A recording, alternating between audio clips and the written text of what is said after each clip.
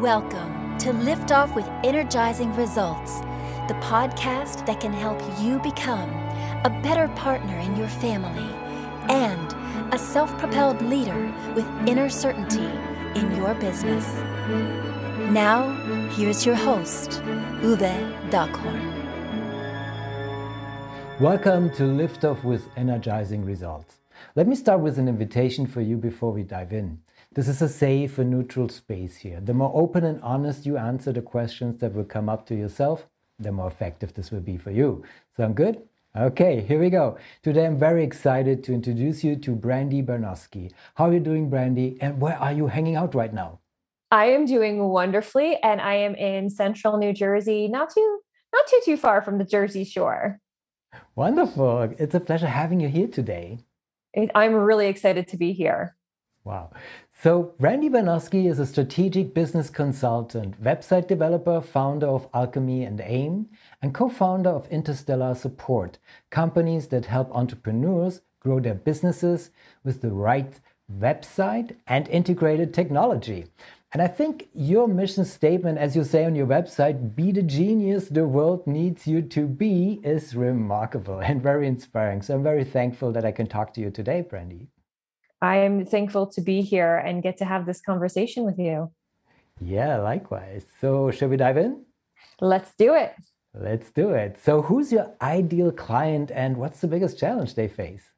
So my ideal client are really like impact-driven entrepreneurs, particularly women entrepreneurs, but we work with a lot of amazing men and companies just in general as well. So I really look for people who kind of have something to share with the world. Like there's a mission behind whatever it is they're doing, whether it's creating the company they've created or, putting together curated content for a food blog or fashion blog, or, they've written a book that they want to share with the world. And they have that idea that really kind of needs to get out there and the world needs it. So those are my favorite people to work with. And I think really like they would most often in coming to me define their challenges that, they need a website. But I think that's just kind of like the beginning of it really is they want to understand how to leverage technology to have a bigger impact. And they see a website as part of that, but it's not just that they need a website, they need the right website. And that's really where I look to do my work with clients. Wonderful. I like the term impact driven. So that gives it the right spin for motivation. Excellent. So what are common mistakes they make when trying to solve that problem? So very often, a lot of people, are not thinking through the possibilities. And I think that's simply because they don't always know the full possibilities of what can be created with technology, what's possible for them. So a lot of people will look at a website as something that's pretty and maybe meant to have some call to actions on it. But there's actually a lot of interesting complexity that we can build in very simple ways to allow them to kind of either, bring more people into their list or to bring people into the programs, whatever it is. Like I'm always looking with clients to answer the question of how do we make this an easier, more enjoyable experience? It's all about the experience, right? Yes. Yeah, definitely. And so before I ask Brandy, what is one valuable free action that our audience can easily implement? Let me quickly say something to our audience. If you're enjoying the show so far, please rate and recommend us to someone you think could benefit from the show. Thank you in advance for spreading the word. So Brandy, what is one valuable free action that our audience can implement that will help also with that issue? I mean, I really do believe it's starting to think about your website as part of a broader experience of your brand.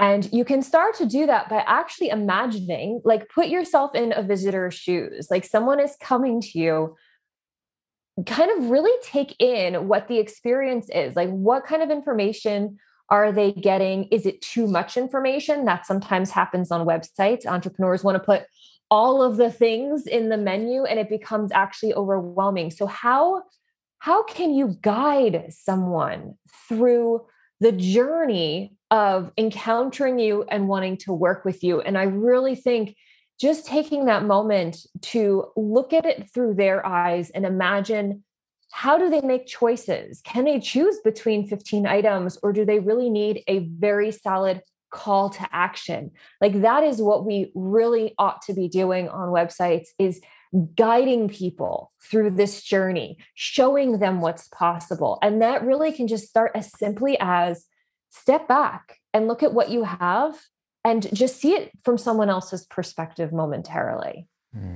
Wonderful. No, thank you for sharing. This is a great advice here, and having a guide just like you to help, getting outside of the scope of like just having a website, and getting more detail and what it means to experience your brand and therefore your website to help you with that. That's excellent. So thank you again for sharing. So what is one valuable free resource that you can direct people to that will help with that issue, or in a broader sense? Yeah, I'll actually give two, and these aren't quite free, but I'm a big believer in libraries and reading. So there's two books that I really love and that have really influenced the way that I think about user experience, even though neither of them are user experience books. And I think the field of user experience can be a little too inaccessible for some people. So the books that I love, one is called The Power of Moments. And it really helps frame things in terms of the experiences that we're creating for people, whether they're digital or, in-person experiences. And then the other one I love is called Building a Story Brand. And the framework of the story brand framework, which you really get a lot of in that book, just helps so much to understand how you can talk to someone on your website or in your social media to really help them take the next steps, to show them what's possible for their transformation, because that's what we all really want. In the end, we all want to experience a transformation in our lives. And so often, you are offering them that first step in the transformation that's possible for them. So those are my two books I'd say go to. I'm sure you can get them at the library, or, you can request them on loan if you need to, or get them online. But they're really fantastic resources. And I think there's a lot to learn in those books. Wonderful. Thank you. I will put the link in the show description if they are available online somewhere, but yes, also the names of them. Definitely. Thank you. So what's the one question I should have asked you that would be of great value to our audience here? I think it's like, this question is about websites and how often they need to change. So that's always I get that question a lot. People think when they're building a website, they've built it and they're finished.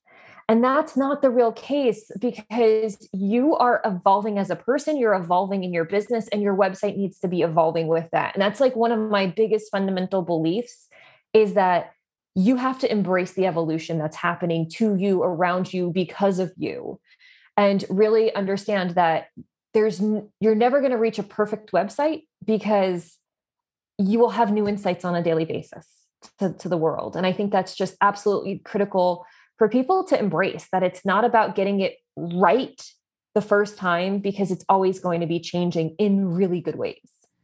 No, I cannot agree more. And it's kind of like, I always think of it like it's a living and breathing organism, yes. An extension of yourself.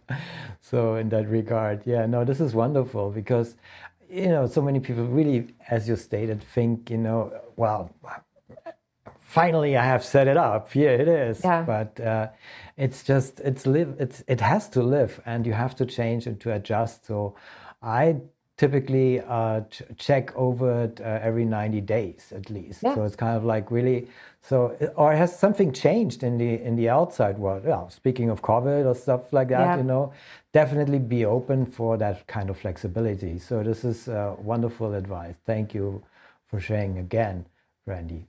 So this brings me to my last question. And when was the last time you experienced goosebumps with your family, and why?